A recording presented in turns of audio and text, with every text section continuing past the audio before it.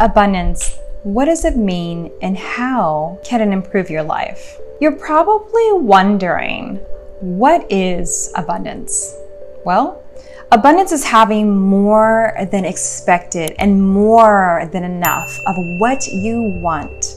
Have you ever heard that saying, what you see is what you get? Or your perception is your reality? What if you could switch your mindset to see more rather than less? How would that change your life? In today's show, I'll cover some tips on how you can make this powerful switch in your life now. Stay tuned.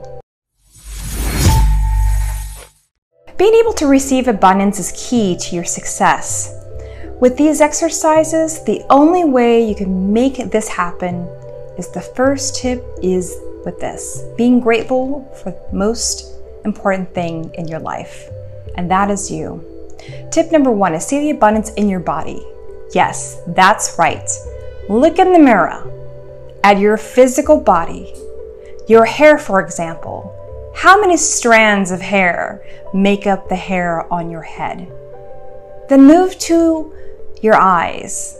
You have 2 eyes that allow you to see, 2 ears that allow you to have one on the left and one on the right. So you're literally having surround sound.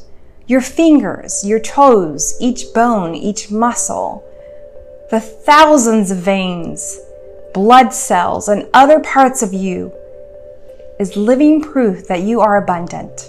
Your life is creating an abundant and beautiful you. Tip number 2 is be grateful every morning.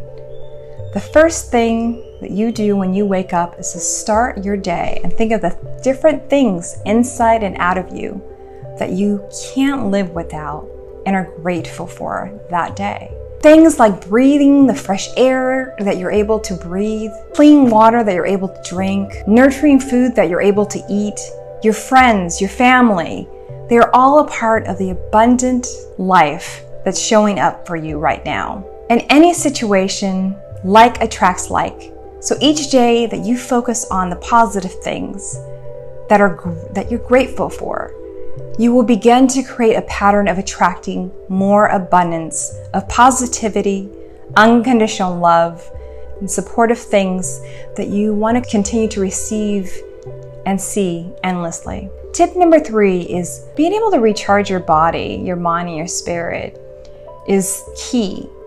When you're rushing around, you're scattered all over the place, and you need to recharge your body's own internal battery. How would you do this?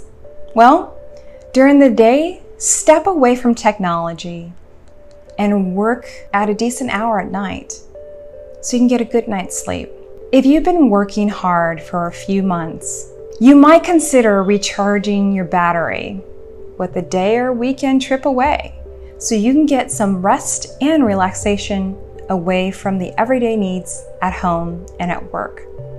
When you get back to work, it will allow you to stay present in your life, and that will allow you to really enjoy your life in the now and see the peaceful, positive, and abundant gifts that are all around you. Well, that's a wrap.